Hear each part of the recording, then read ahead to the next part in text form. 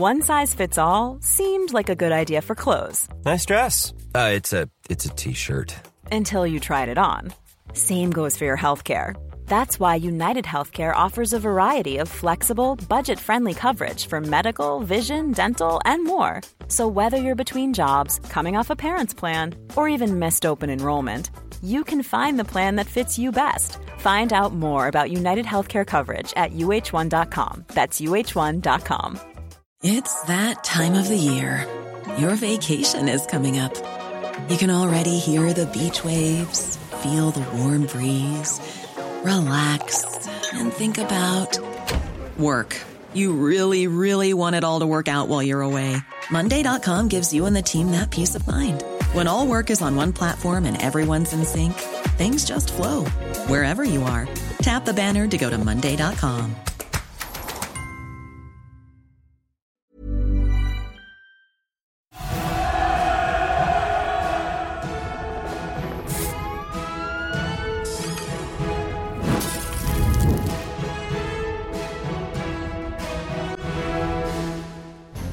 Good evening and welcome to the Independent Republic of Mike Graham. You're with Talk, we're on TV, we're on radio, we're online, and of course we're on your smart speaker as well. Coming up, 3 women accused of celebrating Hamas by displaying images of paragliders at a pro-Palestine march have been let off with just a conditional discharge. Experts fear a rise in XL bully attacks when owners go on summer holidays because pet insurers are imposing such tough restrictions on housing those hellhounds that kennels are becoming reluctant to look after them.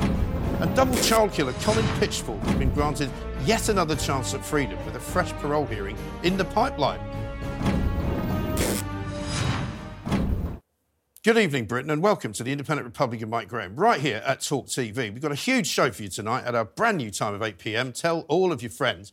And there's a problem with Labour. Just how many anti-Semitic candidates are they running? There's a problem with our borders. Is anyone ever going to patrol them? And there's a problem with our police. What on earth are they actually doing with their time? Plus, we've got James Whale with a tribute to radio legend Steve Wright, who passed away, we were told, just this afternoon. This is the Independent Republic of Mike Graham. Turn up the volume. 3 women have been found guilty of celebrating the October the 7th Hamas attack by displaying images of paragliders at a pro-Palestinian march in central London. The trio, all aged in their 20s, were convicted of a terror offence in order to pay £400 in costs. However, one of the offenders won't even have to pay the fine because she's a migrant who isn't entitled to benefits.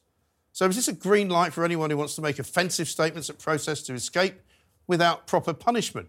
Joining me now to discuss this, my panel is already here. Deputy Political Editor of The Sun, Ryan Sabey, journalist and broadcaster Emma Wolfe, and, of course, barrister and broadcaster Mr Andrew Eborn. Of course. Very good evening to all of you. Evening, Mike. Welcome. And let's kick things off straight away. I mean, how on earth is it right that you can be charged with a terrorist offence, but you just pay a fine, and that's all?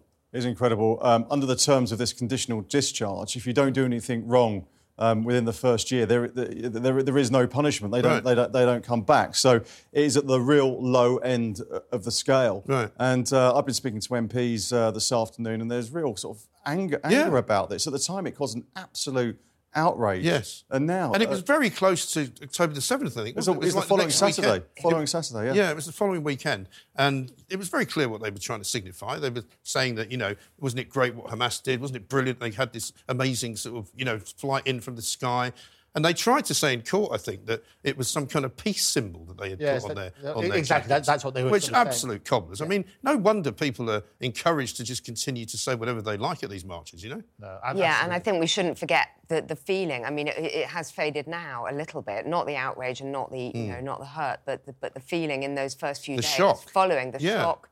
And also just the atrocities that took place on October the 7th. Yeah. And yes, we all know what those symbols of paragliders absolutely was meant to indicate. Yeah, and absolutely, and just to make it clear, it is an offence under the Terrorism Act to it says wear clothing or carry a display of articles in public in such ways or circumstances as to arouse reasonable suspicion that the individual is a member or supporter of a prescribed organisation. So they had these images. It seemed clear, but obviously the court looked at it, and what the judge said in that particular case, they were sort of turning around and saying, well, it's not as serious as it could be in those situations. They're still convicted. It's still a criminal offence. Yeah. But a conditional discharge, as you say, it means that if something happens, basically, again, then they will get convicted and sentenced for both. But that's the same as any other kind of suspended sentence scenario, isn't it? I mean, surely terrorism should be a different category. I mean, if you're going to be charged with a terrorism offence and convicted, then there should be the equivalent of a sex offenders register that you go on to as a terrorist, don't you? You would have thought so. And I think the other interesting thing... I mean, what if I'm sitting next to one of these people on the bus? Yeah.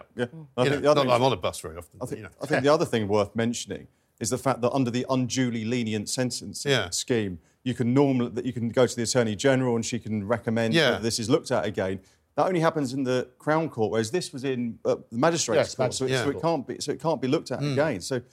I suppose they've got a conviction of sorts, but it's at the lower end. Yeah, I know. And I mean, I suppose, to give the police some credit for once, because we don't always do it, this is probably why they don't arrest very many people, because they know that the outcome is probably going to be this. Yeah. And there's not much point in going through all that hard work. It does depend on the evidence. I mean, the maximum penalty under the Act is 14 years in prison or a fine, but in the lower courts it's 6 months in prison or £5,000. It does depend on the evidence. And the problem when we report... But what evidence do they need? They were wearing these symbols. And I think this kind of outcome really will give people... often these don't have much effect, but this will really give people on those marches who want to be offensive, who want to carry banners, who want to chant, really absolutely terrorist slogans, they'll realise they can do what they want. Well, we've seen it. We're going to be talking about... Yeah, I mean, we've seen it, and we're going to be talking about it later on. The business at the Soho Theatre, where, a comedian, so-called, pro-Palestinian comedian, who thinks it's OK to berate two members of his audience who happen to be Jewish... Yeah. And basically, swear at them, intimidate them, get the whole crowd chanting at them. Yeah. This is now considered to be acceptable behaviour. And it was appalling. I saw that. I saw the clip on Twitter as well, where he was basically on the march and basically riling people up on that sort of basis. So it is appalling. Interesting, I say, just going back to the facts, which is important, they said when delivering the verdict, what they made it clear is there's no evidence in the thing that any of the defendants were supporters of Hamas or were seeking to show support for them. So that's what the court found. That's ridiculous, isn't it? But that's what they're saying they found. So as a result of it, that's why they got the lenient sentence. But you're right, looking at the evidence that we've seen, it seemed fairly clear. Well, I mean, if you're wearing a depiction of something that happened as part of a terrorist atrocity, it's pretty clear why you're doing it, isn't it? And that's why the Crown prosecution felt there was... Mickey Mouse running the court system. Yeah. There's no evidence. I don't know what that means. It's a picture of a parachute. Which is why the message is clear. You can act with impunity. You can say and do what you want in this country. Yeah. Unless you're on the right side. Unless, of course, you want to start, spouting from the Bible or something, in which case you get asked to move along. In which case, I mean, it is just... I find it staggering that the more the judiciary in this country gets involved in these kinds of, fairly high-profile cases, because it is a high-profile case, because normally speaking, magistrates' court, nobody cares. But this is quite an important case. Oh, very important. And they just keep getting it wrong, don't they? And you hear all these cases about soft justice over the years, whatever the case may well be, and this sort of feels like it...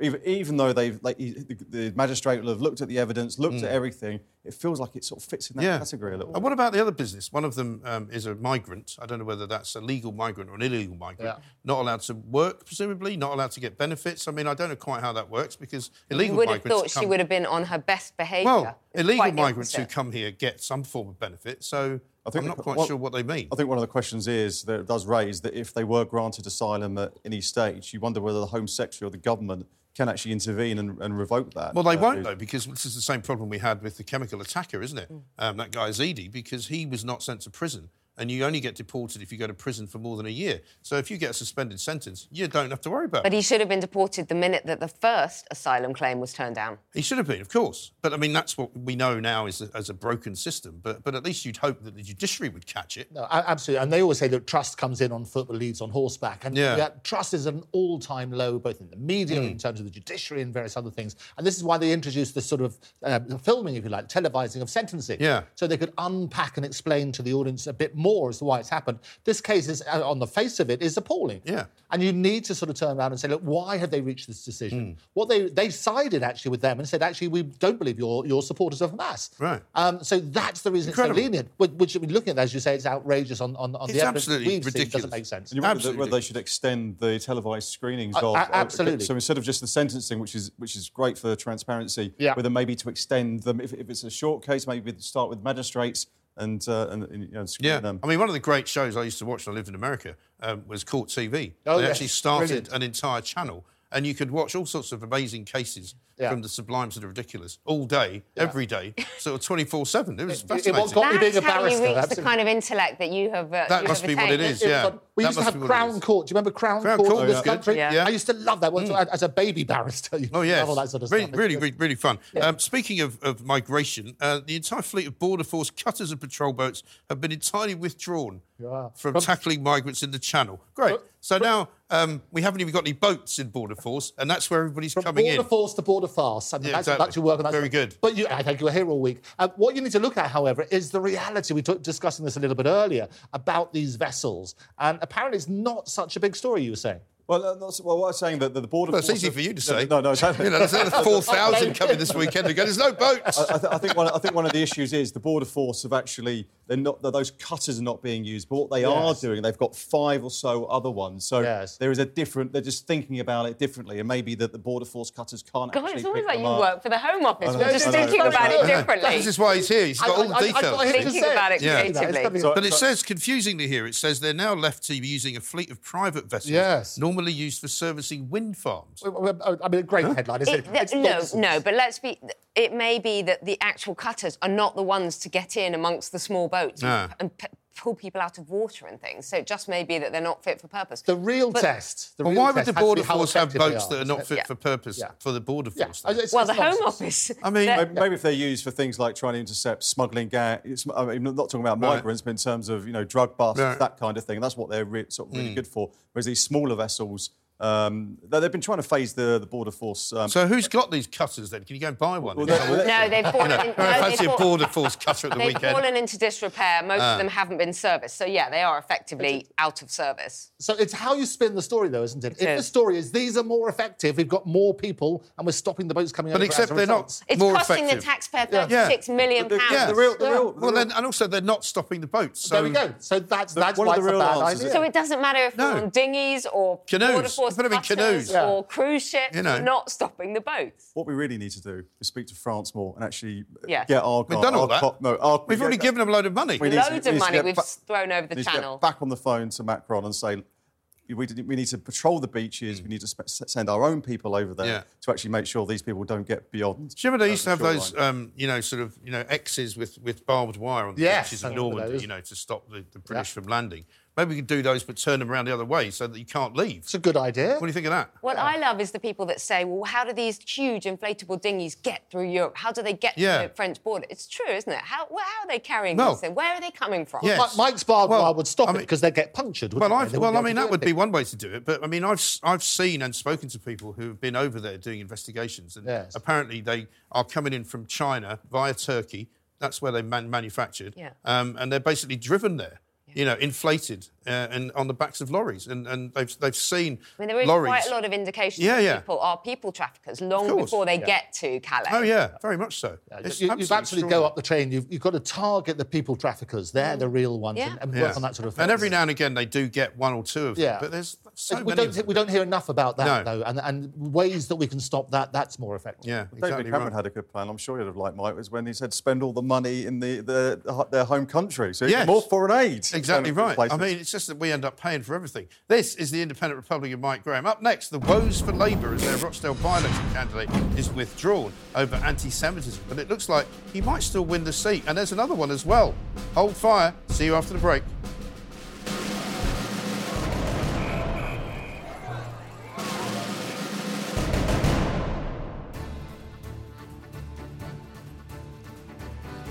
Welcome back to the Independent Republic. Last night we brought you the story of the Labour MP spouting anti-Semitic hate. Well, it's happened again tonight. Graham Jones has become the second Labour parliamentary candidate to be suspended over comments made about Israel in a private meeting of Labour activists in Lancashire. Jones follows Azir Ali, who Labour withdrew their support for over questionable comments too. The suspension is damaging for leader Keir Starmer, who's running on a platform of ridding his party of anti-Semitism. Oh, really?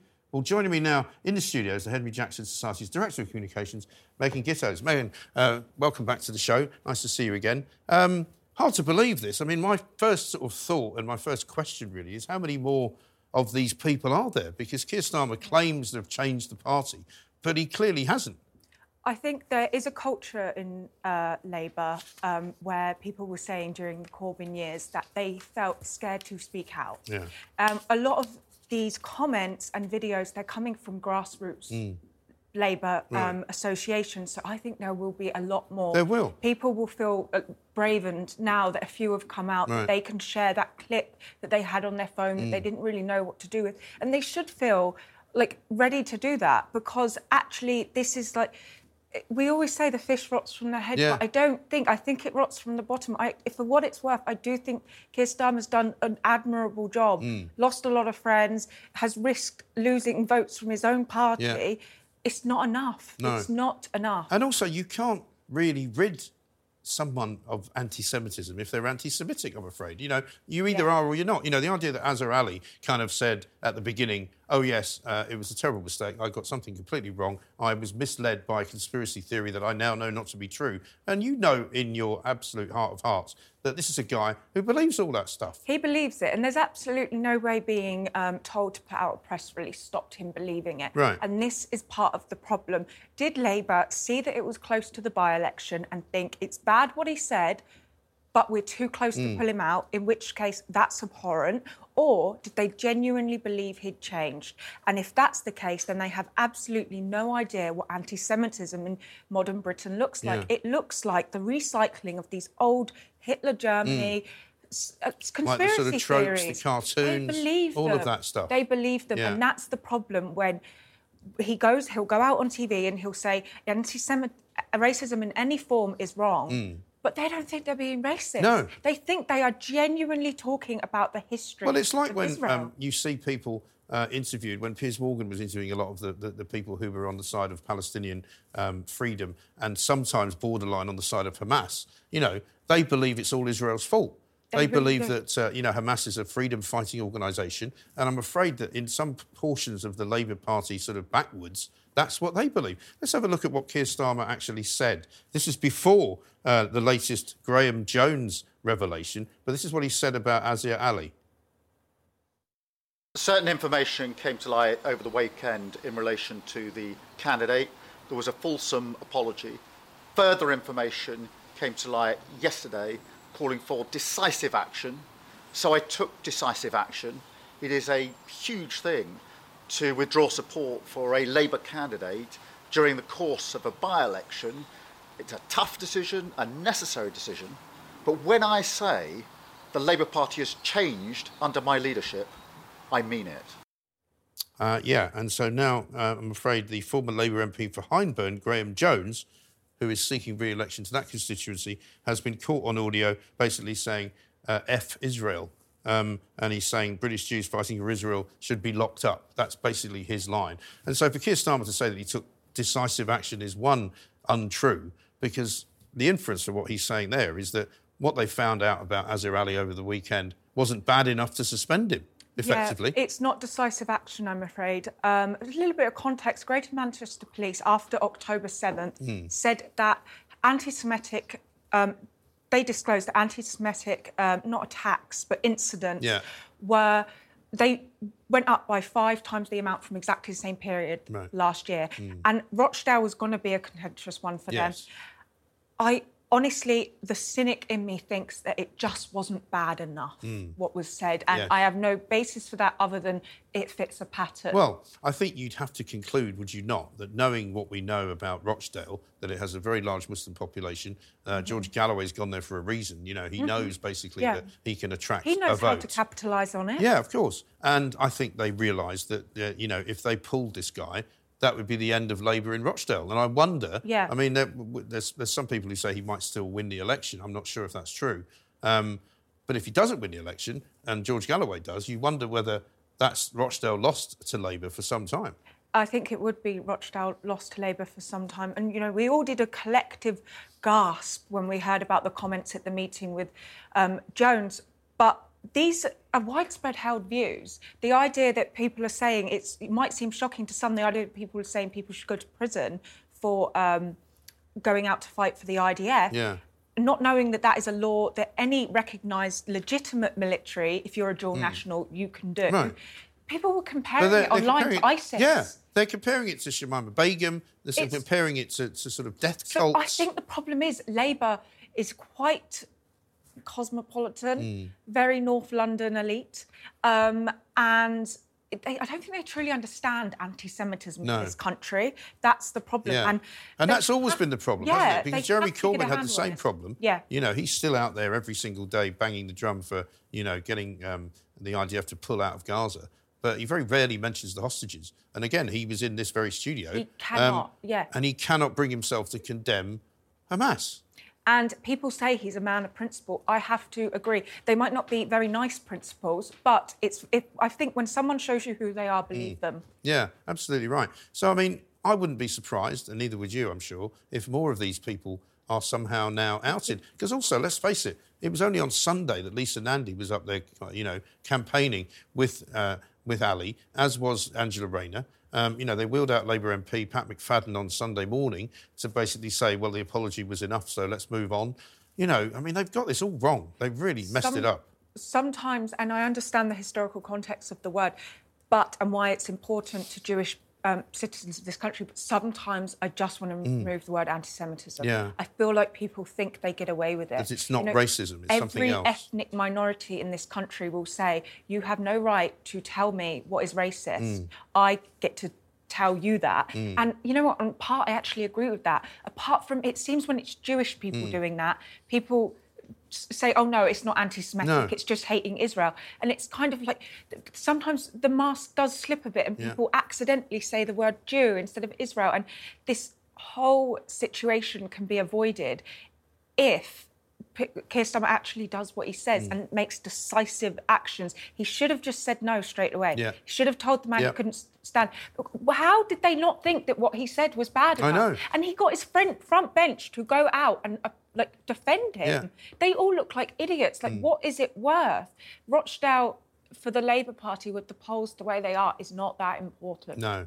It really is a dreadful, dreadful mess. Megan, thank you very much indeed. Let me just give you all of the candidates in that Rochdale by-election. Azir Ali, of course, was Labour, now independent. Mark Coleman is independent. Simon Danchuk for Reform UK. Ian Donaldson, Liberal Democrat. Paul Ellison, Conservative. George Galloway from the Workers' Party of Britain. Michael Howarth, independent. William Howarth, independent. Guy Otten from the Green Party. Raven Rodent Subordner from the official Monster Raving Loony Party. And David Tully, independent.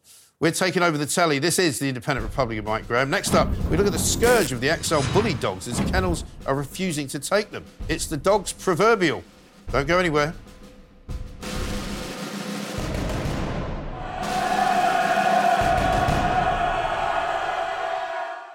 Welcome back to the Independent Republic of Mike Graham. Renowned BBC DJ Steve Wright has tragically died at the age of 69. Announcing the news in the last few moments, his family said, "It is with deep sorrow and profound regret that we announce the passing of our beloved Steve Wright as we all grieve. The family request privacy at this immensely difficult time." Steve Wright will be best remembered for presenting BBC Radio 1 and Radio 2 for more than 4 decades, as well as fronting TV shows, including Top of the Pops. Let's take a listen.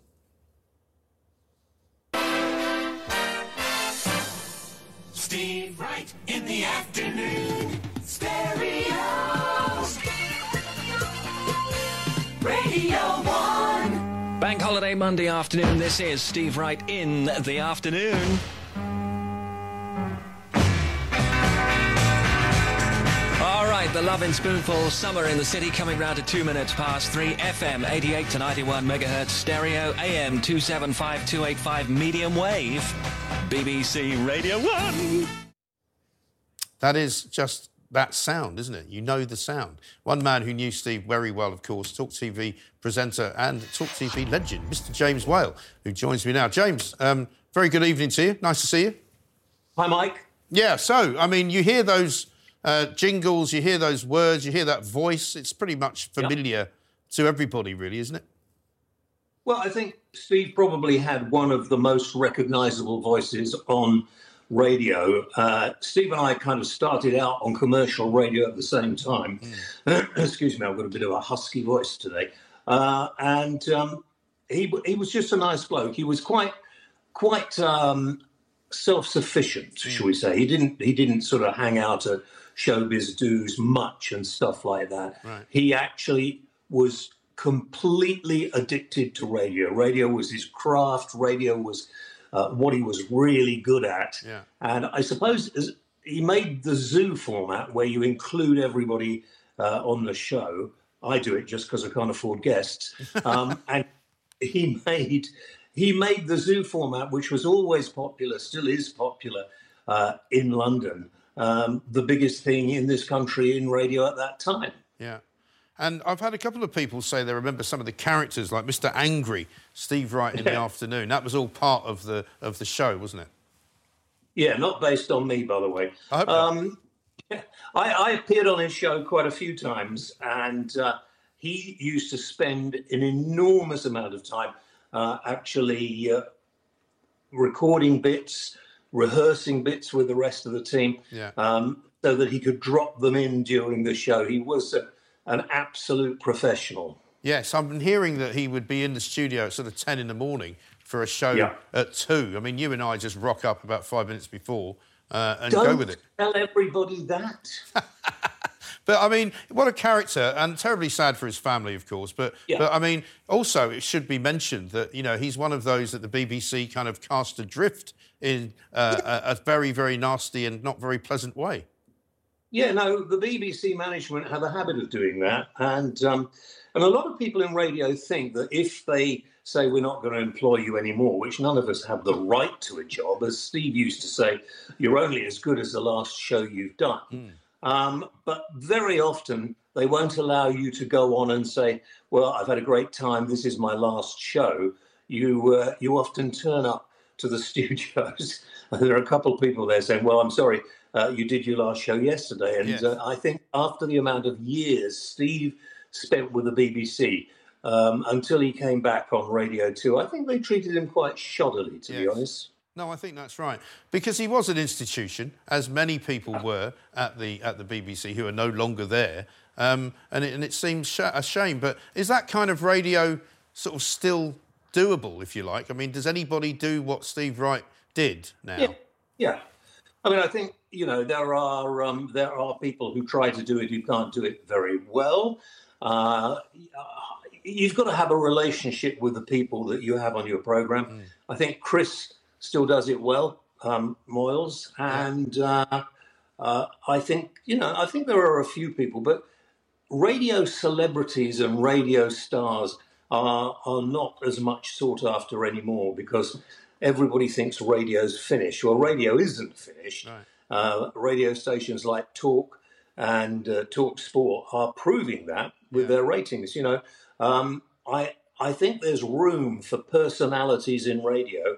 And then if you get asked later in life to do TV, as a lot of people are, you can do that. But I wouldn't want to do it without doing my radio. And Steve was the same. But one other thing I want to tell you about him, when I first was diagnosed with cancer 20-odd years ago, while I was in hospital and for the sort of 6 months, a year afterwards, he would ring every couple of weeks and just say, hi, Stevie here, how are you doing? And I say, yeah, I'm all right, I'm okay, Mum. Great, that's all I wanted to know, thanks, bye. Brilliant. And that was the extent of the conversation. But he was a really nice bloke. Yeah. I was shocked to hear that today, to be honest with you. No, I think a lot of people were, because he was working at the weekend, so obviously a shock to everyone indeed. Well, James, listen, thanks so much for taking the time to talk to us. Appreciate it. As ever, James Whale, ladies and gentlemen, back here at the weekend, of course, on Talk TV. We've got much more to do, because moving on, experts fear a rise in XL bully attacks this summer after kennels have had to stop taking them in during owners' holidays. More family members could face being attacked by XL bully dogs after the government's new rules resulted in insurers now imposing tough restrictions on kennels, making it unviable for many kennel owners and daycare centres to look after them. Joining me now is the owner of Bassaleg Walking Field, Rebecca Harris, who we've spoken to before, and the owner of Pauls and Paths, Rachel Godber, who is offering her grooming services free to XL bully owners. Well, I mean, welcome to both of you. It's quite a saga this is turning into, isn't it, with the old XL bullies? I mean, I find myself wanting to ask you both a few questions. And Rachel, let me start with you. Are you sure that grooming XL bully dogs is something you want to do? I mean, most people seem to be a bit wary of them. So my services are on the grooming side, I do nail trimming, and then I also offer pet care services, dog walking, and those kind of services as well. Do you do teeth cleaning? And then when I thought... Do you do teeth cleaning? Yes, do teeth cleaning. So you would actually open an XL Bully dog's mouth and clean its teeth? Yeah, absolutely. Wow. Yeah, absolutely. That's extraordinary. And, I mean, do you worry, though, that some of those dogs, because I know the arguments, and both of you will probably make them, that, you know, it's the owners, not the dogs, but, you know, there might be some dogs that you have to see or to groom who might be, you know, not quite as nice as you'd hope. There is, of course, some, yeah. I'd say that goes with any breed, though. There's certainly a lot of breeds that I do have problems with for various different reasons, whether I'm walking them, caring for them, cleaning their teeth or clipping their claws. Any breed can be a risk. And yeah. Well, listen, I take my hat off to you because, I mean, rather you than me, to be honest. But Rebecca, let me come to you because the last time you and I spoke, I think you had sort of offered your field so that people could bring the dogs there to have a bit of a run around. How's that all going? Yes, that's going very well. No incidents, friendly bullies, polite owners. No problems at all. And what do you make of the new restrictions that are being put on some people and some kennels by the insurance companies? Because they're making it very, very expensive, I guess, for the kennels to get insurance for XL bullies, which means they can't really look after them.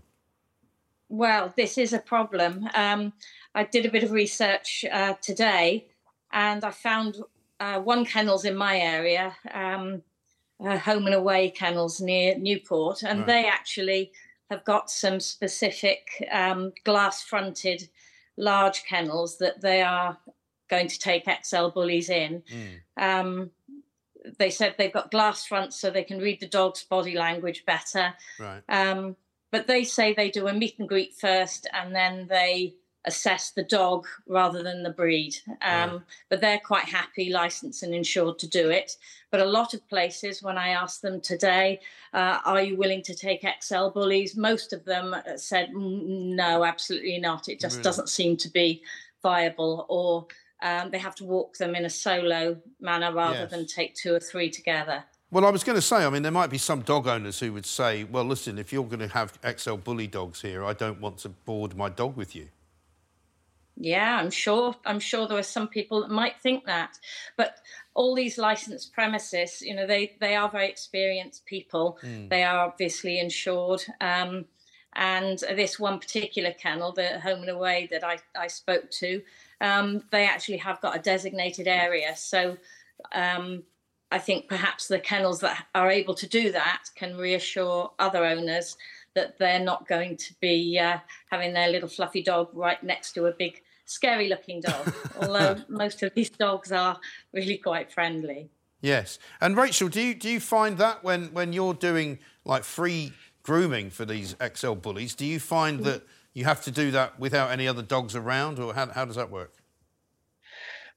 So a lot of them at the minute, a lot of the work I do is without other dogs being around.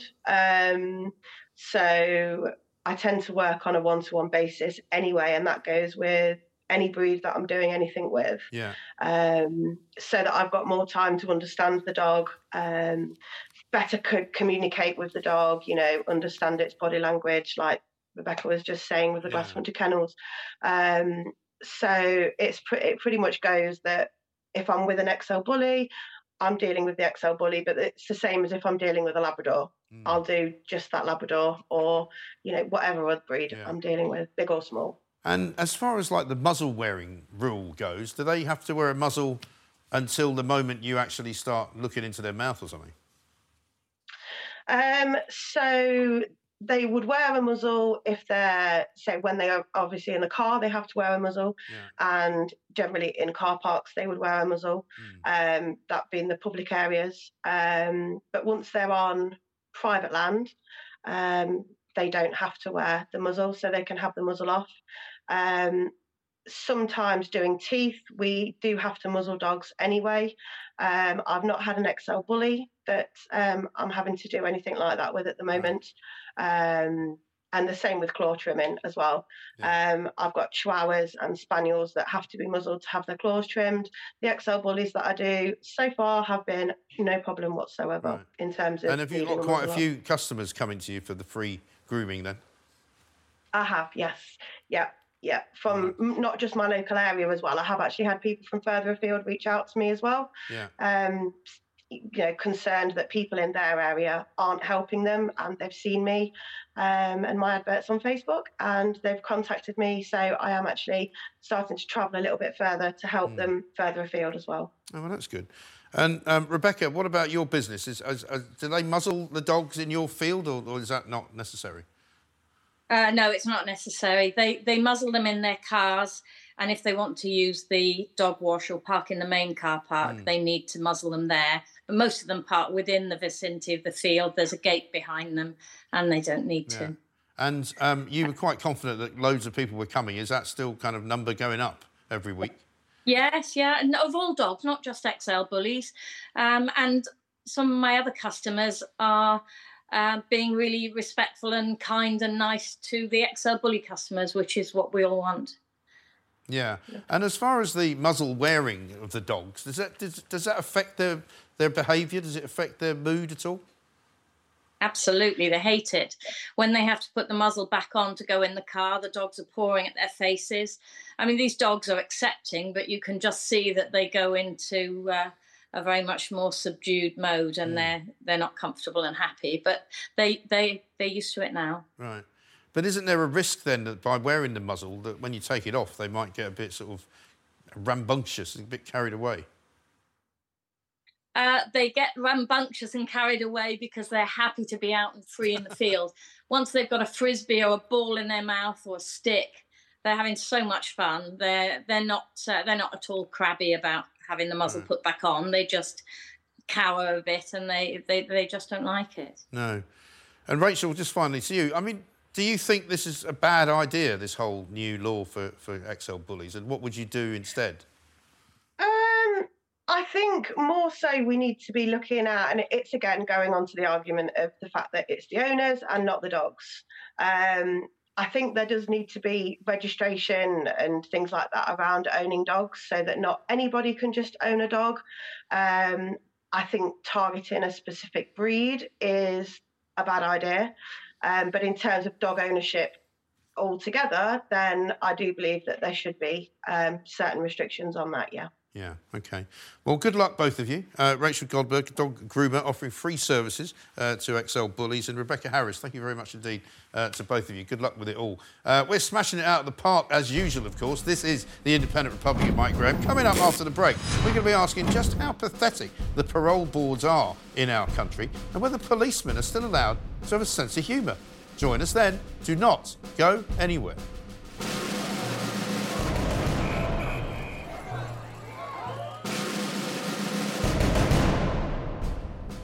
Welcome back. You're watching the Independent Republic of Mike Graham right here on Talk TV. Now it's time for Taking the Mic.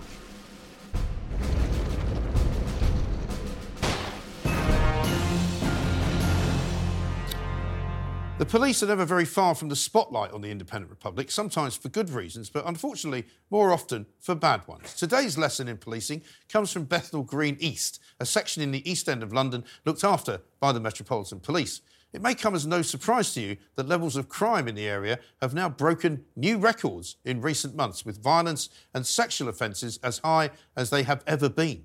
Looking at this graphic of how the police are dealing with the crime wave, you can see where the problem is.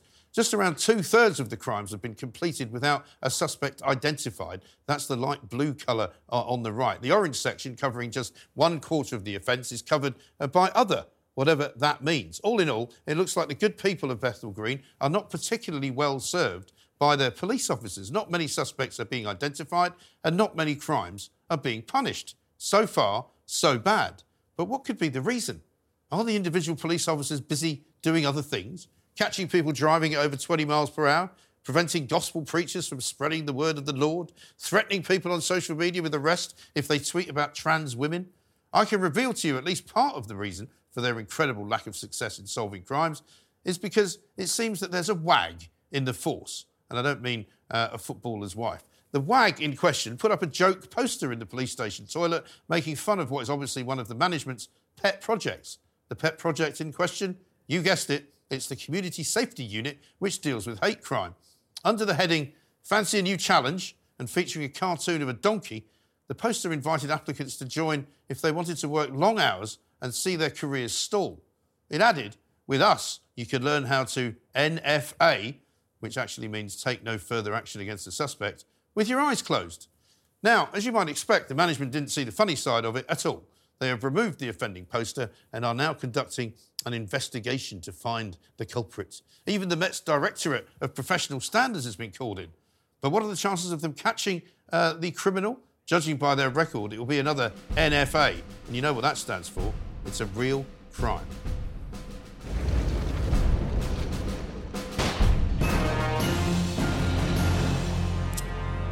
Now, Colin Pitchfork, the rapist and murderer who killed 2 schoolgirls in 1988, is staging a fresh bid for freedom, believe it or not, having won an appeal for yet another parole hearing. Barbara Ashworth, the mother of one of his victims, has expressed anger at the decision, saying she would throw away the key. One person who has campaigned relentlessly against the release of Colin Pitchfork is Conservative MP Alberto Costa. Welcome, Alberto. Nice to see you again.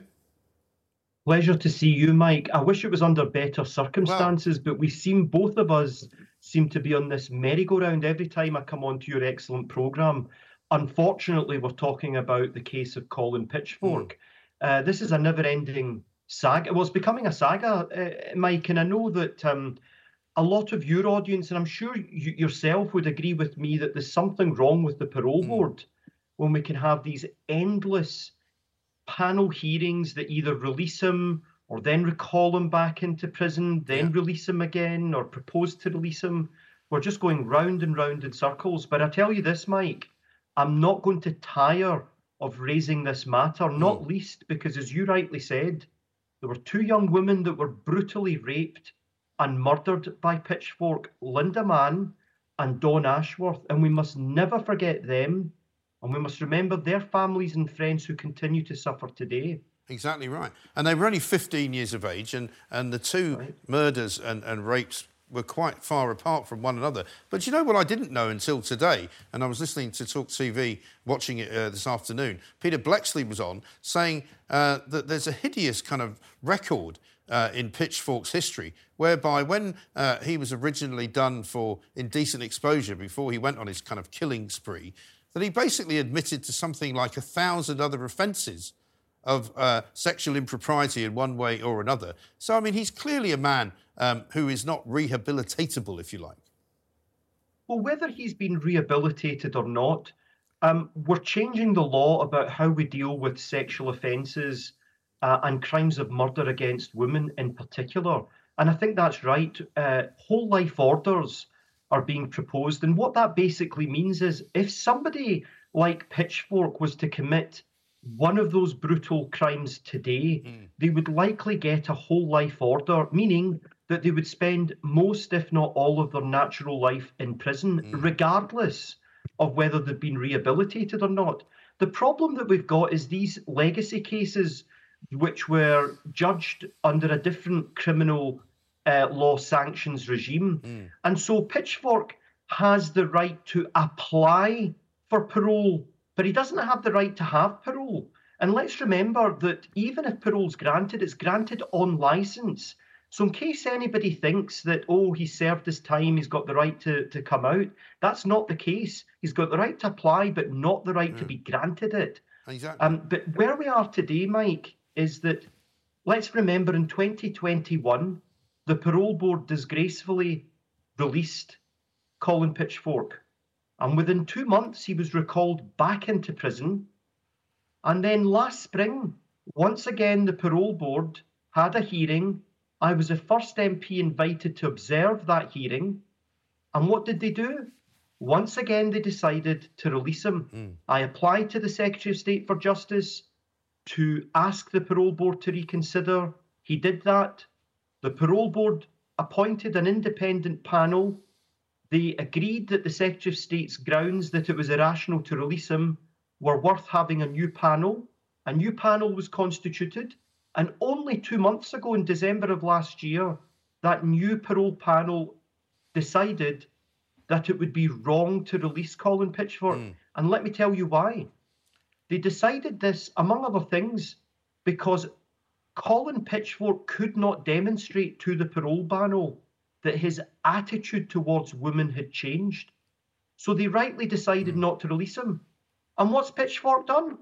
He's put in an application saying, wait for it, that it would be irrational not to release him. You can't make this up. No. So I spoke to the Secretary of State for Justice yesterday about this urgently, and I'm in communications with his team. And I'm pleased that the government have made an announcement yesterday that the situation is unacceptable, that this is a flawed decision on top of a flawed decision. Yeah. So I know that the Secretary of State for Justice is asking for an urgent meeting with the parole board. But let me repeat, Mike, I'm very grateful to you and other media outlets for allowing me to speak on this issue, because we must never, ever stop our campaign to keep this dangerous man in the only place that he deserves to be, which is in a prison. And the last time that he was actually physically released, we discovered by accident almost that he'd been in a kind of open prison situation for a while, and he'd been walking around freely most days of the week and sort of returning to the prison in the evenings. And of course, the reason that you and I think this guy should never be released, as well as all of the things you've said, is that when he was out, he was found hanging around a girls' school, which was a breach of his parole conditions. And so, you know, you don't have to be a genius to work out what he was doing there and why he shouldn't be able to do it again. Well, all I can say is this, Mike, that I observed the parole board hearing. I signed a confidentiality agreement, rightly, and I won't disclose what I saw or heard at that parole board hearing last spring. But what I will say is this. If you rape and murder anyone, let alone a young person, a woman, you should be put in prison for the rest of your natural life. Yeah. And that's why I support the government's proposals for whole life orders. I think that's the right move. The challenge we've got is with these legacy cases. How do we deal with Pitchfork? Well, I've got a simple solution for the parole board. It's not obliged to grant parole to Pitchfork. It's obliged to listen to his application. And there's plenty of evidence that the parole board can consider and base its decision on. And I'm hoping that when they decide on this matter yet again, that they will say no to Mr. Pitchfork. And finally, this, Mike, the parole board rules themselves need to be changed. We cannot have a situation where a prisoner can limitlessly apply an appeal on top of an appeal. That just doesn't make sense. That's not right. No. So we need to change these rules, tweak them to ensure that there is only one internal review, not a succession, a limitless number of internal reviews. That cannot provide the certainty that the families and victims of Pitchfork deserve. No, absolutely right. Alberto, with you all the way. Thank you so much for taking the time to talk to us. Alberto Costa, MP, who, as I say, has fought absolutely relentlessly to make sure that the communities that were so badly affected by Pitchfork's acts are not subject to his release. Because, of course, as he said, one of the victims' mothers is still available. The family is still around. They don't want to see him out on the streets. Coming up to the end of the first hour on the Independent Republican Mike Graham. Next up, we look at the fallout over Paul Curry's anti-Semitic comedy set and the state of UK security. Do not go anywhere.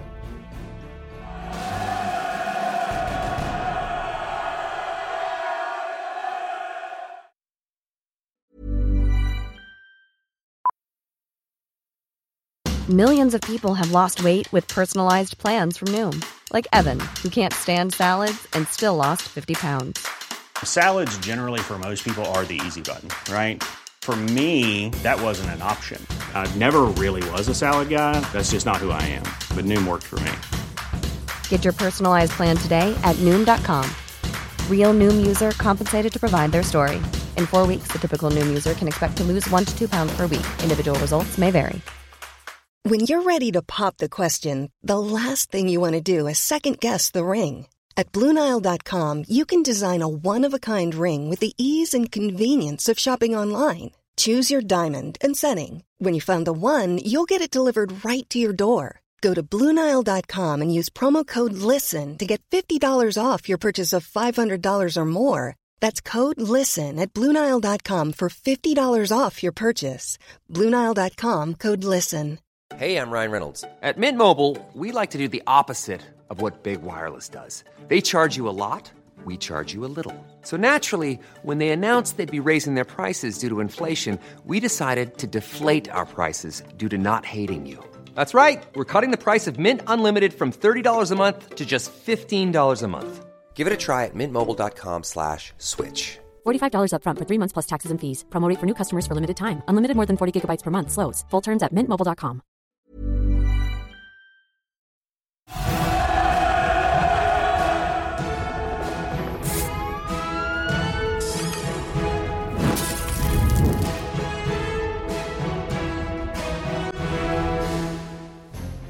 Good evening and welcome back to the Independent Republican Mike Graham. You're with Talk. We're on TV, we're on radio, we're online, and of course we're on your smart speaker as well. Coming up, the world enters a more dangerous period as global defence spending on everything from ammunition to nuclear weapons jumps to a record £1.7 trillion a year. Planned cuts to NHS funding could pay for 32 million GP appointments. That's according to the Liberal Democrats. And the crisis in the Middle East is coming for your cuppa. There's a nationwide shortage of black tea linked to Houthi attacks on ships in the Red Sea.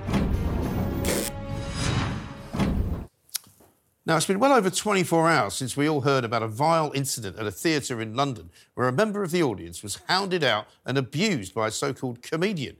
It won't surprise anyone to know, of course, that the audience member happened to be Jewish. And his crime, he didn't stand up and applaud when Paul Curry waved two flags on stage, one from Ukraine and the other from Palestine. And he had his own reasons for not doing so.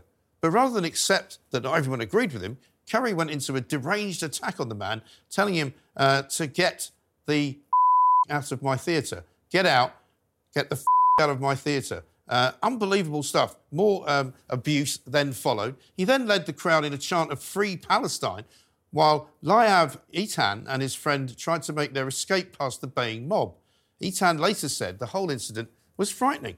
As he tried to walk out past Curry, he said, "I was quite afraid that he'd throw a punch because he was still cursing and shouting."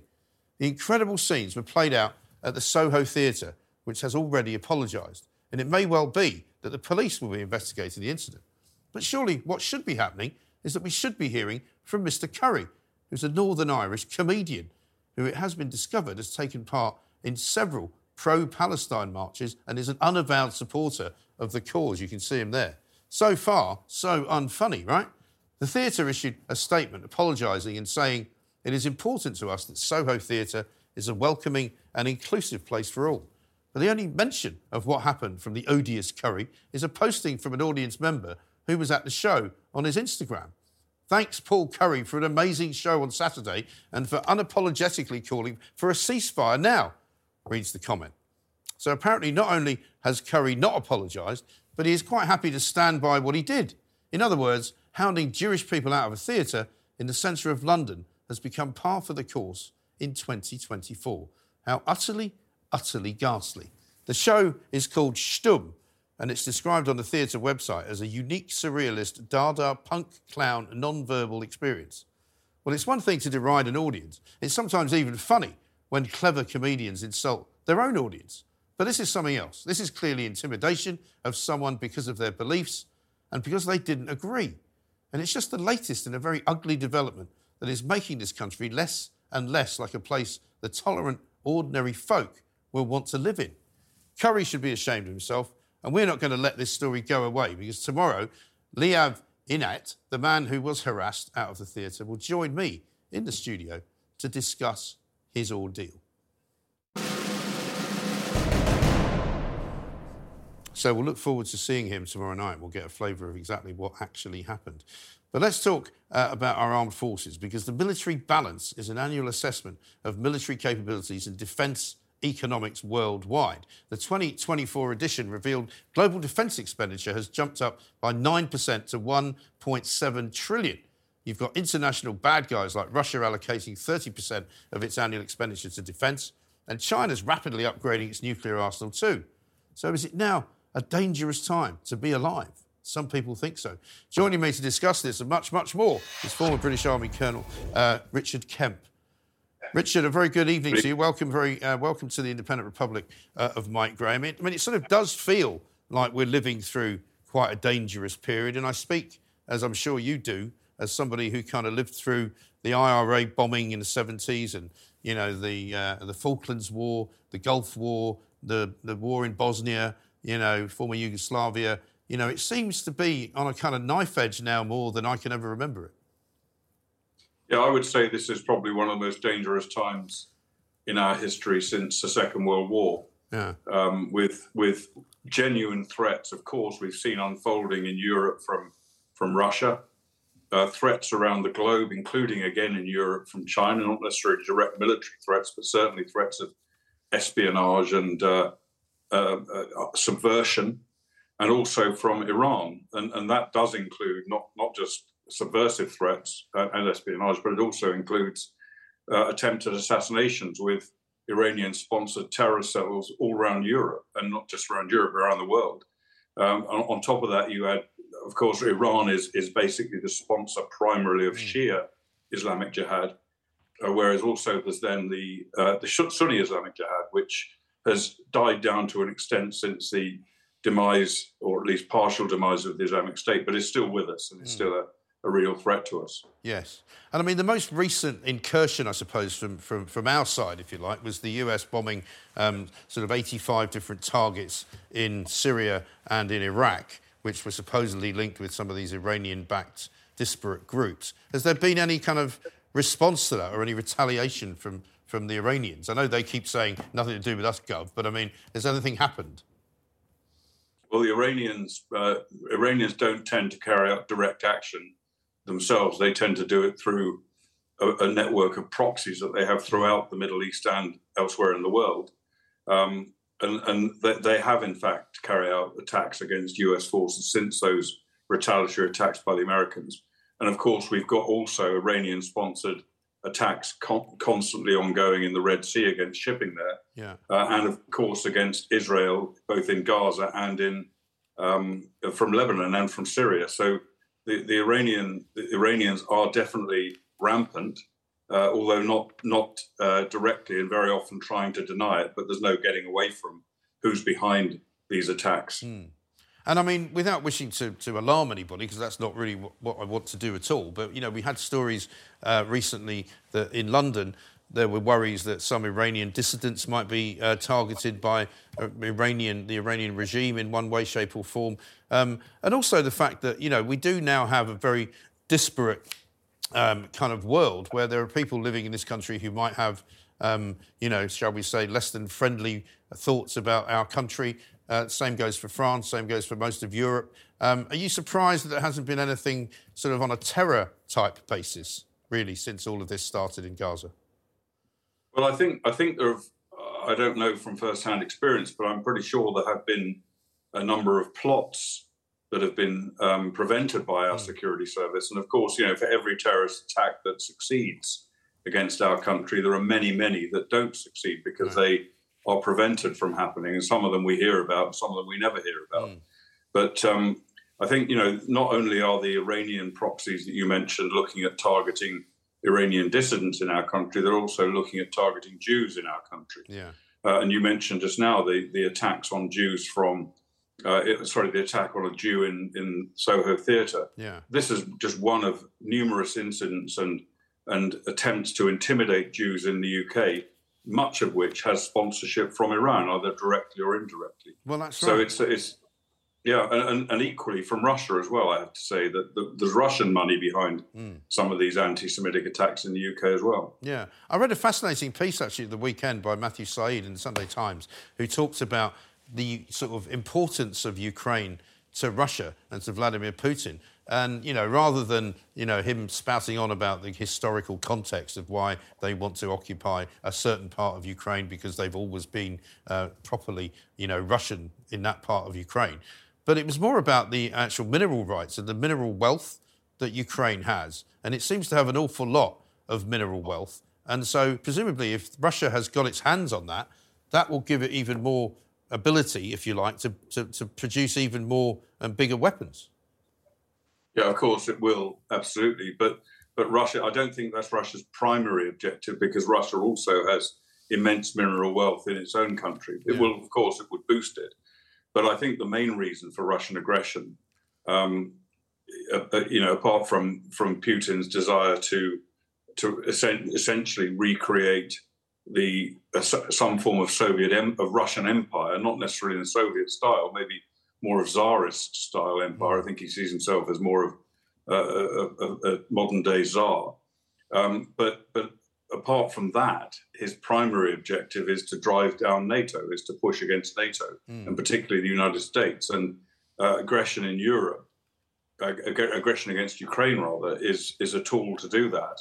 And one of the reasons, actually, one of his fears is that Ukraine is far from a perfect country, as we all know, but Ukraine has been veering further and further towards Europe and the establishment of a European-style democracy, which to an extent already exists. Yeah. And that's a great fear for Putin, because the last thing he needs is a flourishing, prosperous European democracy on his border, which will cause some of his population to wonder why they continue to descend in terms of prosperity and freedom under his rule, and could potentially, maybe not in the immediate term, but in the long term, could destabilise Russia. Yeah. Now, let's go back to the Red Sea. The Houthis have been a bit quiet lately, I suppose you might say, but one of the things that's now being said to be affected is not just the shipping lanes themselves, but the supply of tea, for heaven's sake. I mean, now, we know that tea can cause wars in our history, so what's this all about? Well, I don't know myself about the shortage of tea supply, but I do know that the long term now Houthi attacks on shipping in the Red Sea is causing very significant disruption to global trade, and pushing up prices, is forcing ships to go round the Horn of Africa, which cost vast amounts of money more than going up through the Suez Canal, and I think that's a weapon that the Houthis, or the Iranians who control the Houthis to a large extent, will continue to try and wield. And unless something very serious is done about that, it will continue. And so far, we haven't been acting very seriously. The US have been carrying out a series of airstrikes, many of which are telegraphed in advance to give the Houthis a chance to clear the areas that they're targeting. And Britain has made a contribution. Yes, it's a much bigger contribution than any other country apart from the US, who are seen to be afraid of engaging the Houthis. But nevertheless, it's still relatively minor. And partly that's because we have to fly from Cyprus to the Red Sea, which is thousands of miles away, when we could actually be more effective. And it means you have relatively light bomb loads on the aircraft.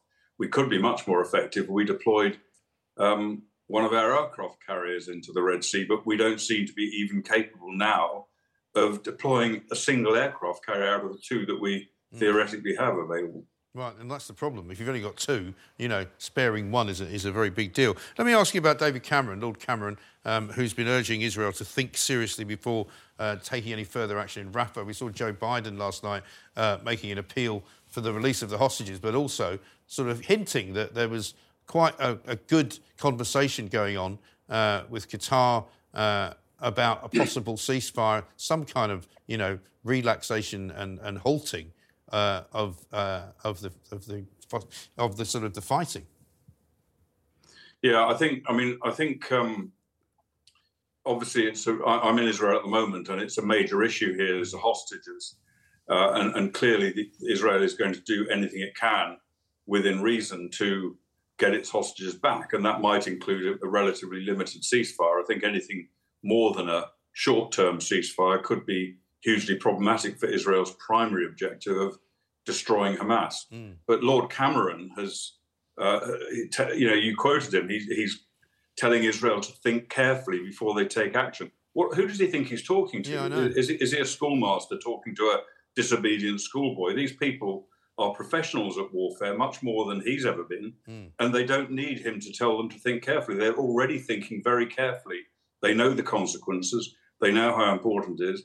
They're doing all they can, as they've done throughout this war so far, to minimise civilian casualties, although there have been very many. They've worked hard to try and minimise them. And they'll certainly do the same thing before they go into Rafah, whatever advice Lord Cameron may or may not give them. Yes, no, I think you're absolutely right. Totally agree with you. Same goes for America in a way. You know, it's not really any of their business how Israel decides to deal with Hamas, given what they've done before. Colonel Richard Kemp, great to see you. Thank you very much indeed, reporting into us there from Tel Aviv in Israel, where, of course, things are still very, very dangerous indeed. Now, if you're not already aware, today happens to be Pancake Day, which is a day that involves a lot of flipping. So how about this? Something Labour leader Sir Keir Starmer is not averse to, as we've discussed earlier on the programme. So in the spirit of the day, let's look back on some of Sir Keir's greatest flips. His latest one was with his own Rochdale by-election candidate, Azhar Ali, who became embroiled in an anti-Semitism row, leading old Starmer to drop him. But in 2021, Sir Keir dropped Angela Rayner as party chair, only then to bring her back with a plethora of roles, deputy leader amongst them, following a backlash from the party. But there's more. When he ran for the Labour leadership, Starmer said he would bring back services such as rail, mail, energy and water into public ownership. And despite the fact he says he's still open to rail, in July 2022, his shadow Chancellor Rachel Reeves said Labour had ditched its commitment to nationalisation. Oh dear. Starmer had said that his party would work shoulder to shoulder with the trade unions. But when strikes hit the UK, he ordered his shadow cabinet not to appear on the picket lines, even if firing his shadow rail minister for doing so. But even then, Keir had originally said he was set to abolish universal credit. Then it was to reform it. And then John Ashworth said the party agreed with its concept. Utter madness. And of course, who could possibly forget Starmer's former boss, good old Jeremy Corbyn, the man who Keir supported to be leader of this country, only then to boot him out of the party under yet another cloud of anti-Semitism. It seems the man's only consistency is his inconsistency. Now, coming back to Pancake Day, earlier today, our Talk TV correspondent Nick Ellaby went to Oni, who have been doing pancake flipping races ever since the 1400s. This is what he had to say. Hello, Mike. Real British heritage event here in Oni in Buckinghamshire. The Great Pancake Race has been run here since 1445, every Shrove Tuesday. That's before the War of the Roses, when Henry VI was on the throne. Now, this year's race, as every year, is a 414-yard dash from Oni Marketplace to here, the parish church of St Peter and St Paul. And only women are allowed to enter, and very traditional gear as well, skirts, pinnies and 1940s headscarves. That's because in 1948 the tradition was revived by a local vicar who found some photos in a cupboard here in the church and took to resurrect the race. And now the whole town and people, camera crews from other countries as well, come and check it all out. The race this year, very, very close. We had a photo finish, but Kaiser Larkas, local mum, won, I think 63 seconds she got, and we spoke to her on the finish line. The girl who was first for the beginning, well, I don't lose, and she went really fast, and I just thought I have to beat her. Thought that was tough. You were a first-time winner. What does it mean? Second-time winner. Are you looking forward to becoming a three-time retiree? No, I think I'm going to do three-legged next year, because I think that's the way forward. Or get all my clients doing it and friends. And finally, retire. what was your time? Are you hoping to beat Kansas later? I will beat them. Following the race, on Shrove Tuesday, everyone pops into the local church to have their sins shriven as we head into Lent. I think I'm off to do the same. Shriven, eh? Good luck with that. Now, as mentioned in that report, Oni has been in competition with a race in Kansas for the fastest winner each year. And we can reveal now that this year the town of Liberal in Kansas has come out on top. But in the air tonight is the Independent Republican Mike Graham, also coming out on top. We're talking NHS football after the break, as all the parties are kicking it around, saying what they'll do with it at the next election. Now they're adding AI into the mix. Goodness gracious me. Stay with us.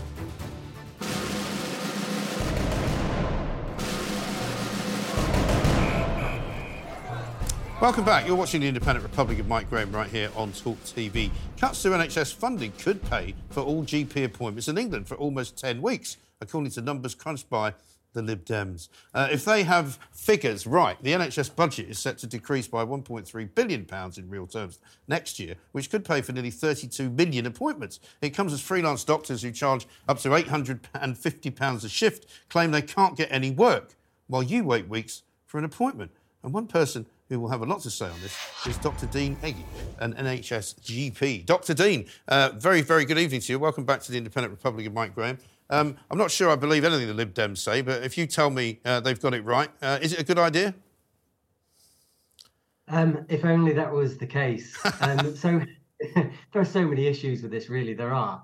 So NHS funding works in a really, really weird way. It is right, their calculations are probably right. There's the suggestion that a GP appointment, if you average it out about what comes into the NHS, it does level out to be somewhere between £30 and £42 per GP appointment. Of course, not everybody uses those appointments. Some do more than others.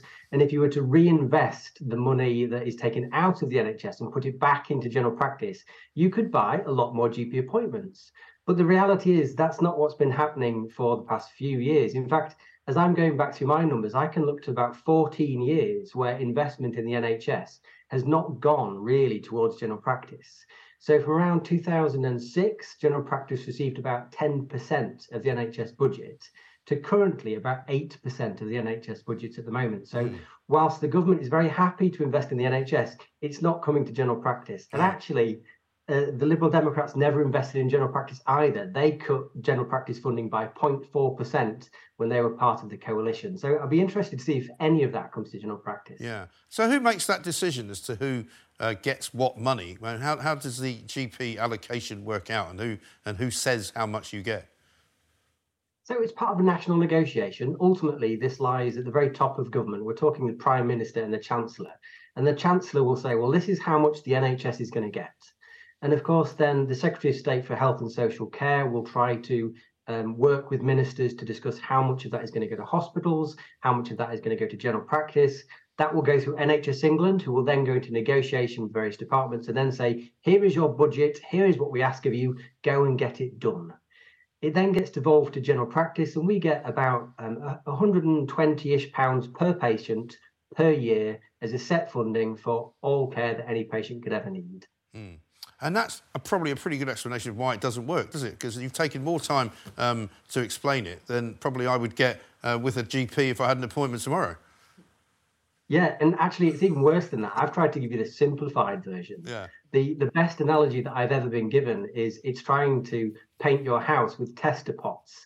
And we GPs spend all of our time scrabbling for cash. And the good reason is simply because if we weren't scrabbling for cash, we couldn't afford to deliver a service. So most of my time is spent chasing money, not looking after patients. Yeah. So are you seeing fewer patients now, say, than you would have been, say, 5-6 years ago? Actually, no, I'm not seeing fewer patients. I'm seeing more patients. And I hesitate to say this. I'm very open with my patients about it, but the quality of care is going downhill. I have to see you faster. Your conditions are more complex. Medicine is more complex. So quite frankly, it's turning into a bit of a fast food way of medicine where it's fast, it's cheap, it's bite-sized, it's in and it's out, and I get through as many as I possibly can. So the quality of care has gone downhill and the volume has gone up. Right. And what do you make of some of Rishi Sunak's sort of suggestions and pronouncements that they're going to give more work to pharmacies and they're going to give more ability to pharmacies to actually do more of GPs' work for them? One, I presume that hasn't really happened yet. And two, if it does happen, will it make any difference? Well, it's only just starting, so let's put this into context. General practice as a whole sees approximately 1 million patients per day in the NHS. The Pharmacy First scheme has started off so far seeing approximately 1,000 patients per day in the NHS. So it's absolutely small fry on the scale of things. But the whole world has a workforce crisis in healthcare at the moment, and England is no different.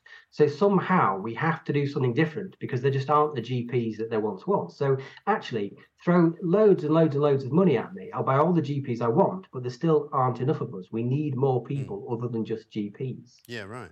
And there's AI now being talked about as well. I mean, is there a potential for that helping out?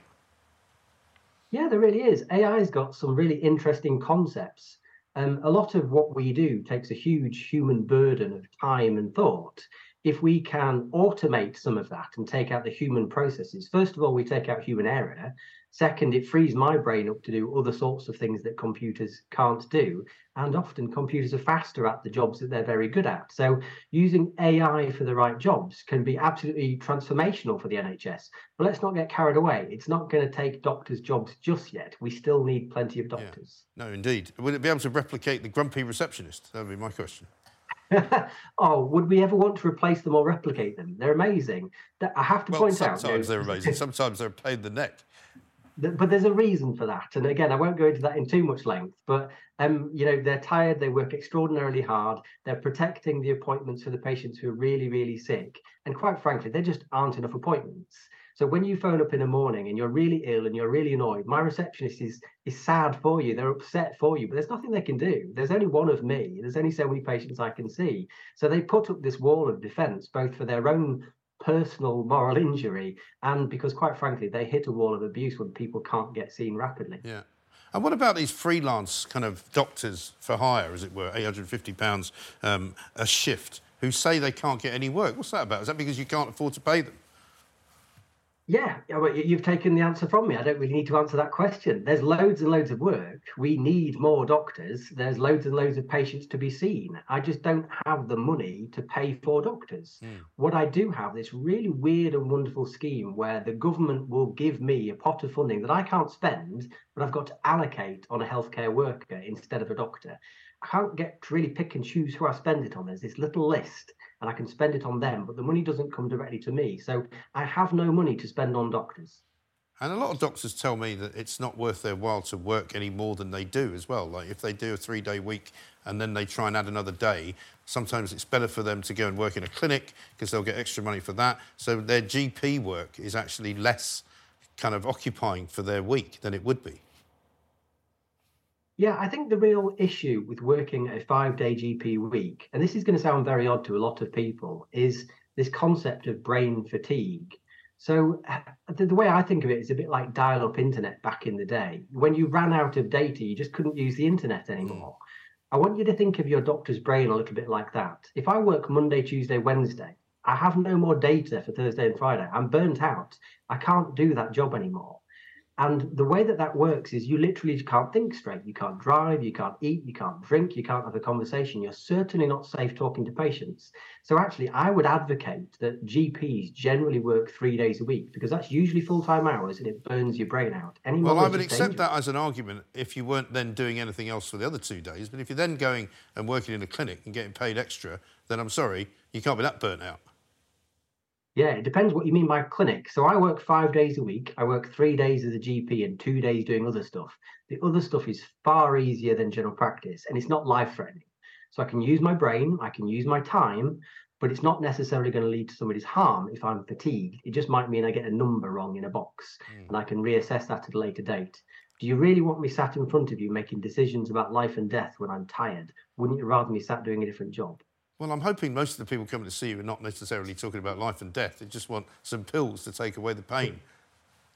Oh, Mike, if only general practice really was like that. So most people who come to me for pills for pain are thinking that it's very simple. My job is really not about coughs and colds and sore throats. My job is to find the needle in the haystack.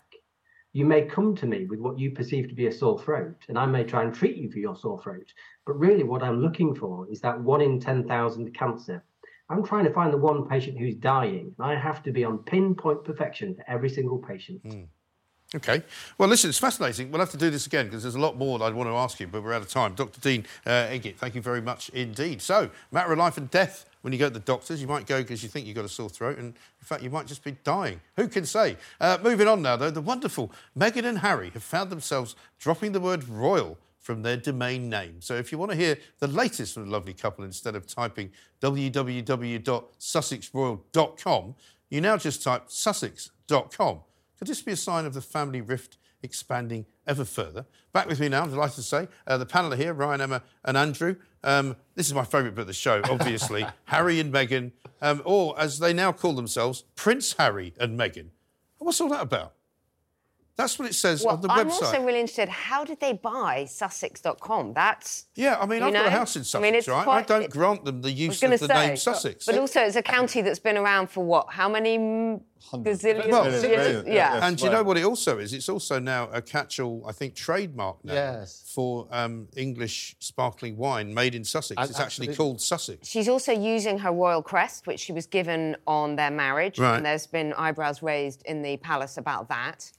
There's lots of bits of this website. If you go to it, it's all sort of...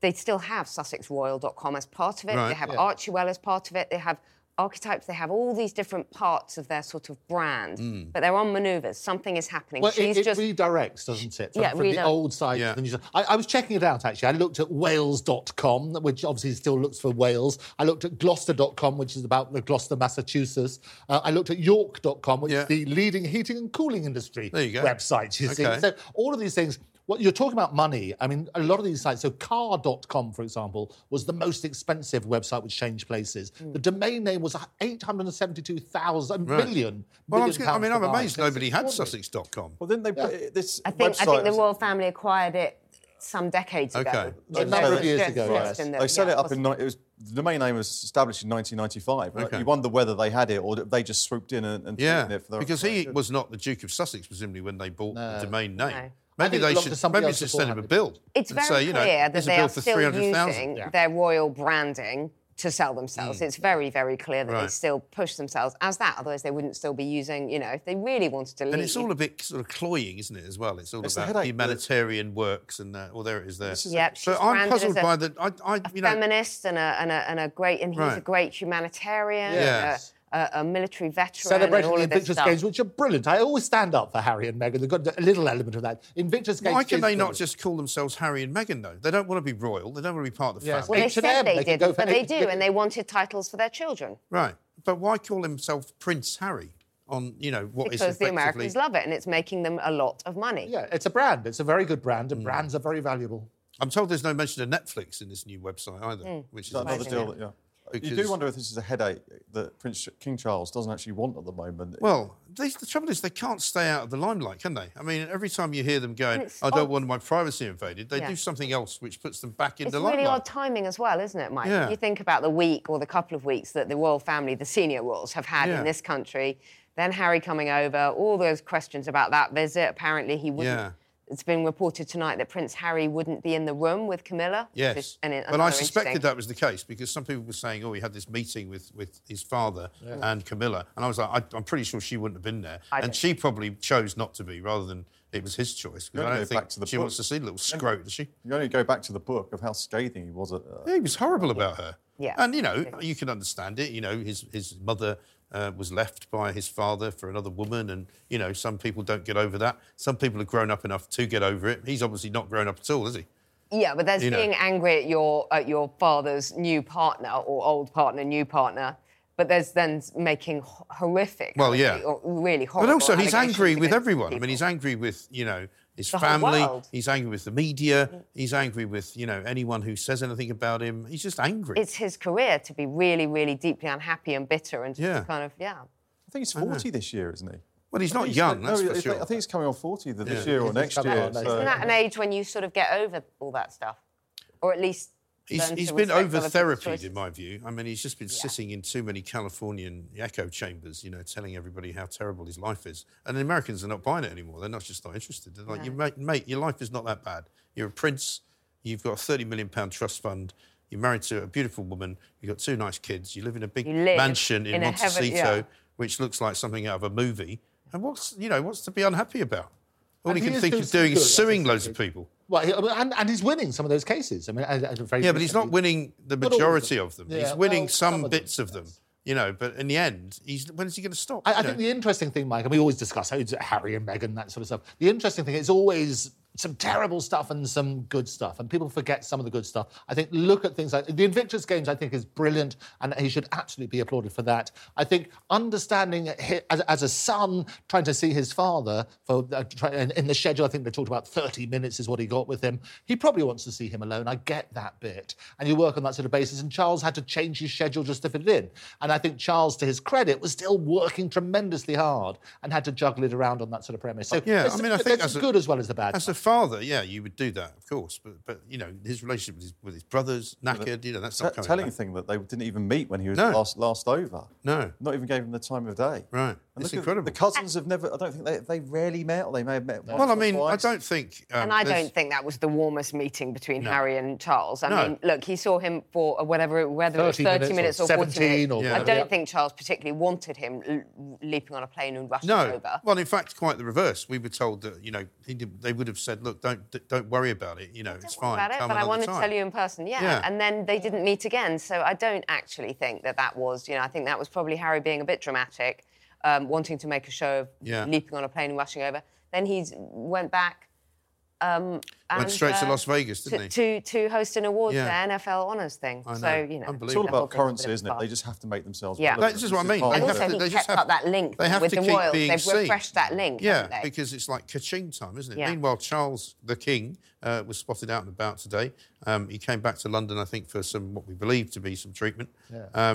And he looks okay. I mean, it's difficult to understand how that must be for him because we know him to be a very busy individual. He likes to work. He must hate it. And also- Anybody who likes to work who can't work, he must But be also like... "Hey." things like chemo affect people very differently. I remember my father having chemo for prostate cancer. Yeah. And there were times after a course of treatment when he felt fine. Yeah. And then there were times when you'd feel absolutely knackered and very sick. So Yeah. I think, it's too early to say, but it's interesting they've talked about pioneering treatment, Yes. which people are saying may suggest immunotherapy. Yeah. So, I mean, he's obviously getting the very, very Oh, of best. course. Yeah. He will be. Absolute best treatment. And he's the His sort of guy who focus might on like a bit of experimental, definitely. kind of slightly Bit holistic of plants medicine. mixed in, maybe? Yeah, absolutely Oh, I right. bet he's got his holistic doctors on there. Absolutely. But to his credit, he's talking about it as a result of him talking about when he had the prostate examination. The calls went through the roof, didn't they? Lots They of did. people would turn around. But people have now been critical, as of course they would be, because Yeah. he hasn't said what this is. And Give the guy some privacy. I'm not one of those. I don't think he needs to They've say probably gone anything. as far. They've gone as far as they can. I think.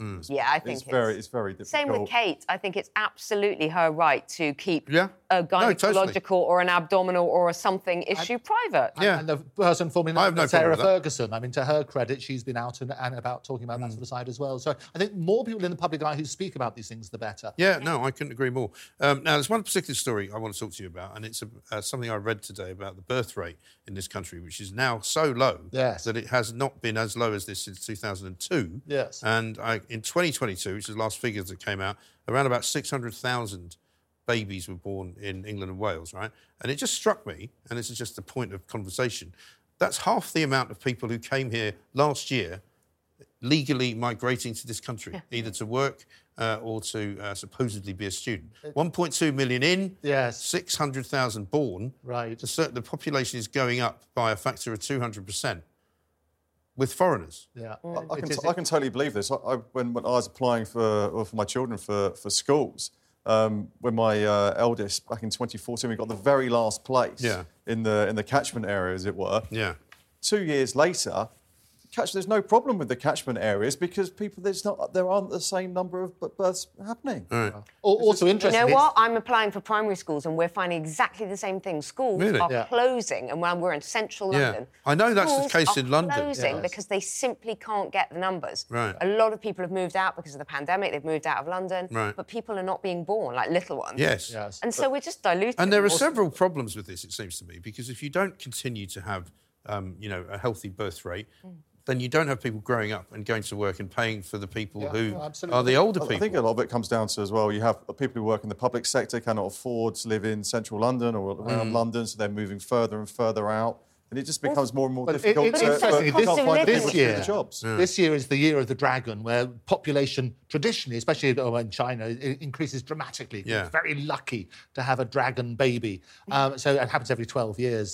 So on that sort of basis, that there will be a population spike. But similarly to this particular statistic coming out today, it was also there was a study done and about a third of current teenage girls don't want to have children. Right. Yeah, and with a variety of reasons, either climate change, they don't want to bring children into the world.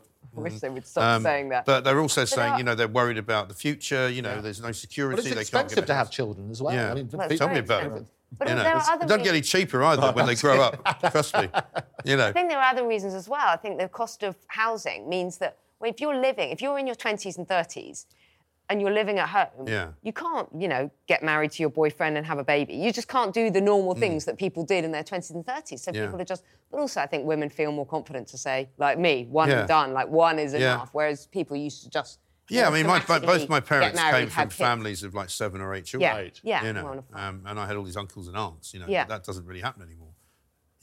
Let's talk about a magic roundabout, or perhaps not so magic. Apparently, £20 billion have been spent on this roundabout. I mean, people say we haven't got enough money in this country, but they spend money on some of the most ridiculous things. This roundabout apparently has got so many different road markings that it doesn't make any sense. I don't know whether you've been anywhere near this roundabout, but I mean, they do some very odd things. They do, right? I live just off Old Street roundabout. Oh yeah, right. They made a right mess of that. Oh right, they really have. And now it's not a roundabout anymore. Right. It's a half bout. Yeah. So what it goes in 2 directions. They did the same thing. Right. It goes in 2 directions, but also it's not a roundabout. So it's been cut off by the underground on one side. So you go round it, and then there are things coming at you. Right. Oh, I nearly fell over. There are things coming at you from the other way, and then they cross. Don't get me onto my hobby horse. This has taken them about 15 years to do. They've done the same at Elephant Castle. Yeah. Which used to be just a roundabout and is now this sort of mishmash of nonsense. Yes. When you're driving at night now... It's so terrifying. Driving in it, you have no idea what you're doing, no idea where you're going. There's lights for cyclists. That's even less reassuring. There's people crossing that way. There's cyclists coming the opposite way up the road. You're going, what the hell am I doing? I assumed the drivers knew what was happening. No, the drivers don't know either. You don't. That's even more scary. Have you ever been to Hemel Hempstead? There's a place called the Magic Roundabout. Oh, yeah. So there's a big roundabout in the middle. Then there's about 9 or 10 minor roundabouts. There's one of those in Swindon as well, which is actually not with any structure, but it's those mini roundabouts. But there's about 6 of them, and you kind of drive in, kind of shaped like a pretzel. And you know what it is? You're dependent on traffic lights. Effectively, someone has programmed it all. You're really dependent on the traffic lights, just stopping people, just all driving into each other. But that's the worrying quote. They're turning around and saying they don't understand it. So the people interviewed about this particular roundabout say it makes no sense. Yeah. I would be interested to see what the stats are on accidents. Yeah. As a cyclist, I mean, it's horrendous. It's so scary. There's a very dangerous. There's a story in the papers today about a young couple who died because they couldn't read the road signs. They do wonder whether, these sort of roundabouts... I got a ticket for being in a bus lane, over Christmas, because I was behind this bus, and unbeknownst to me, they'd redesigned this road. Yes. And apparently I was supposed to go to the right, around a huge big plant pot, which looked like it was the opposite side of the road. Oh. And I thought, well, I'll just stay behind the bus. And I couldn't see any signs that said it was a bus lane, so I just carried on behind the bus. And I got a ticket for something like 65 quid. Good. And it's crazy because they're now expanding things like cycle lanes and stuff like that. So the Marylebone Road, which is not too far from Regent's Park where I am, same sort of thing. But everything just basically came to a halt as a result of it because the cycle lanes were so enormous. I know. And Unbelievable. It's terrible on that sort of basis. It is. Absolutely ridiculous. But we've got more to do. We're about to do it. This is the bulldozing Independent Republic of Mike Graham. Coming up next, the armed forces continuing to pile money into woke diversity policies. And we'll be delving into tomorrow's news as well. This is Talk TV.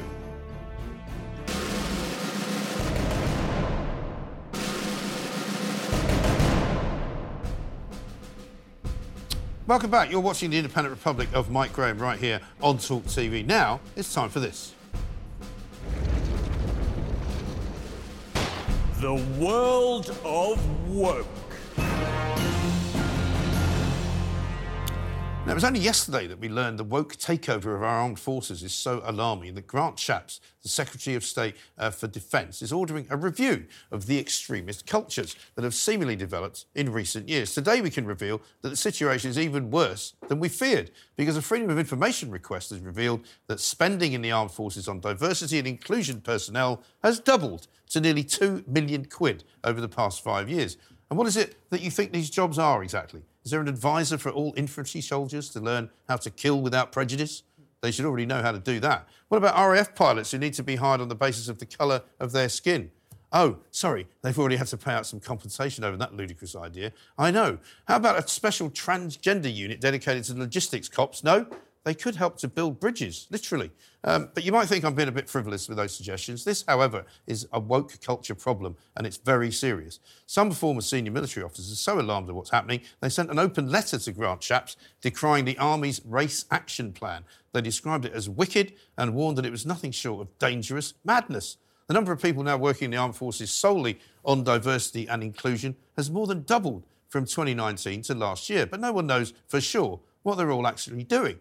And the salaries have cost the taxpayer over £7 million in 5 years. And that is a lot of money in anyone's language. A report last December from the National Audit Office found that the armed forces face a £17 billion shortfall in equipment funding over the next decade. And with the world becoming an ever more dangerous place, what we're going to need are more soldiers, not more diversity coordinators. The woke culture in the civil service has reached ridiculous proportions, and no one sensible actually cares about how inclusive it all is. It's time to wake up, people. It's time to change the record, because we can't have our defences weakened by the world of woke. The world of woke. Now, it's time to have a look at what's going on in tomorrow's papers. Ryan, good story here about a cop killer finally in the dock, 18 years on. You know a bit about this. I remember covering this story a long time ago, back in 2005, dispatched up to Bradford to cover this. But this is the case of a man who the prosecutors would say has evaded justice for the last 18 years. Now, he's facing murder charges for the murder of PC Sharon Beshinevsky, and he's in court at the moment. It was, again, happened a long time ago. He was extradited from Pakistan in April last year. That's right. This has been a big, long, sort of drawn-out case to try and get him back to this country. Right. And now he's now in court, and I don't know how long this trial will go on for, but he denies murder and firearms offences, and this case will probably go on for several weeks indeed. Absolutely. And it's important to say, I mean, it's obviously innocent until proven guilty, Absolutely. and whilst they call him cop killer, in inverted commas, he will stand. Well, he's accused of being a cop killer. Exactly. We I can think say that. that's the way to do that, yeah. Absolutely right. Now, one for the Valentine's Day crowd. Glorious story. Brilliant story. This love sickness. It's almost 1 in 4 Brits have been clinically lovesick, suffering physical illness due to a broken heart. Now, there are some people who don't believe that there is such a thing as a broken heart, but I'm not so sure. I think I've known people who have become sort of lovesick when they've broken up with people. Absolutely. The mental health and the strain on your physical health are interrelated. And we're talking about heart palpitations and so on and so forth as a result of it. And it's incredibly stressful. So you look at that sort of stuff. So I'm not surprised by these statistics. And I think on the eve of Valentine's Day, it's important to call it out. There are people who'll be sitting there all alone with their meal for one. And quite sad at all these sort of moments. I don't know. I mean, with elderly people, don't you? If say elderly people in their probably 70s, if the husband 80s, dies 90s, and the wife dies, almost. I'm not saying the same day, but certainly within a few weeks or so. Often. Although you'd probably be more lonely if you hadn't had broken up with somebody than if you had, wouldn't you? I mean, I think yes. I don't think there's anything wrong with the meal for one and being on your own on Valentine's Day, but I definitely I would never ever go out on Valentine's Day. I mean, it's such a waste of time. Most people avoid it like the plague, and most people think that tomorrow is just a commercial kind of load of nonsense. Apart from, I think the man next to me who's been buying his wife a Valentine's Day card at a petrol station. It was a petrol station, wasn't it? I've got him in a load of trouble now. It's at the Westminster Tube. They sell cards there. Yeah, that's fair enough. I mean, you're a busy guy. Tesco. You're a busy guy. There is a card shop just over the road there, by the way. All good. Well, what I love as well is we talked about AI a bit earlier, that actually the rise in companionship as a result of artificial intelligence is the biggest thing. Elon Musk spoke about it last year when he was over here for the Safety Summit, the AI Safety Summit, saying that's going to be one of the biggest areas for people who are lonely.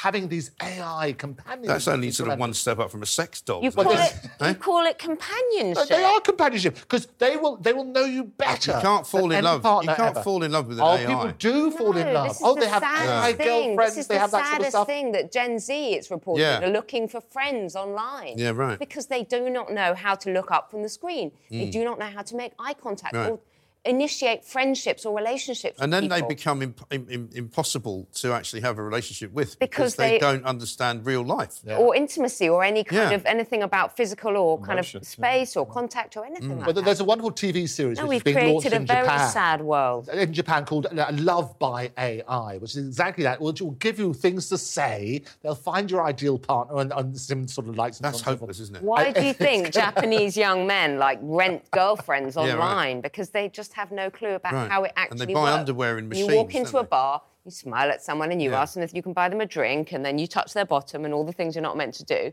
That's not, And then the you police know, arrive and you get dragged off and Yeah, beaten then to you a get pulp in the local arrested. police station.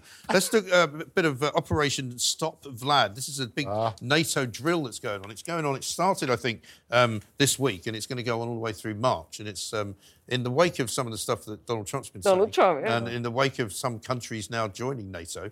I mean, it's quite interesting. But I'm pretty sure I saw a picture of one of our aircraft carriers sailing off to the sort of Norwegian Sea, which is where they're starting to do all diverse this. desert rats. And apparently there's no actual planes on it at all. No, I don't think exactly. you've got It's any like planes. having a shopping bag, but you don't get the shopping. No. I mean, it's a bit weird, isn't it? Because they Yeah. had all that. That was the report. They couldn't afford to put the aircraft on top of this aircraft carrier.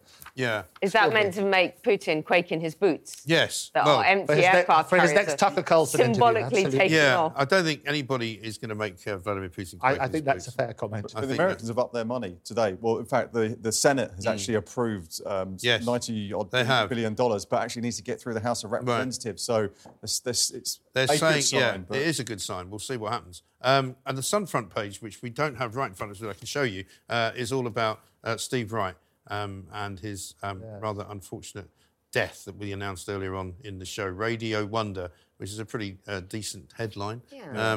He'll be sadly missed, I think, by totally, and that- many that- people that I know. Yeah, listen to it in the afternoons when he was on Radio 2 and Yeah. Radio 1 before that, and that farewell music that I can hear in my head right now. Yeah, I mean, we played a little clip of his voice, and you just instantly And it's his recognise it. voice, isn't it? Yeah. When I've seen lots of pictures of him this evening, I'm not so familiar with him as he was recently. No. But the voice instantly takes You immediately know that exactly that it's him. And his wonderful You did. sense of humour. He also did a programme with my good friend Mike Reed. It used to be There you Reed go. Right. We're out of together. time, I'm afraid. Thank you very much indeed to all of you. That's all from me. You have been watching, of course, The Independent Republic of Mike Graham. I'll be back at 8 p.m. Tomorrow night, only on Talk TV. Don't miss it.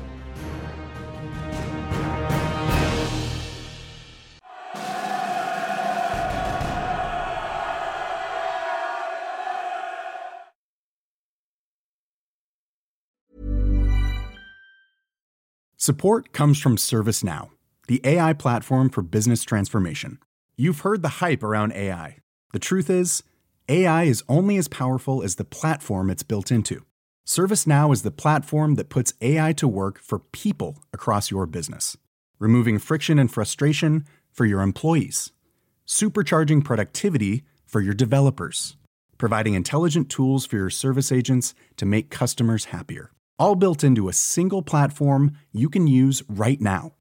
That's why the world works with ServiceNow. Visit servicenow.com/AI for people to learn more.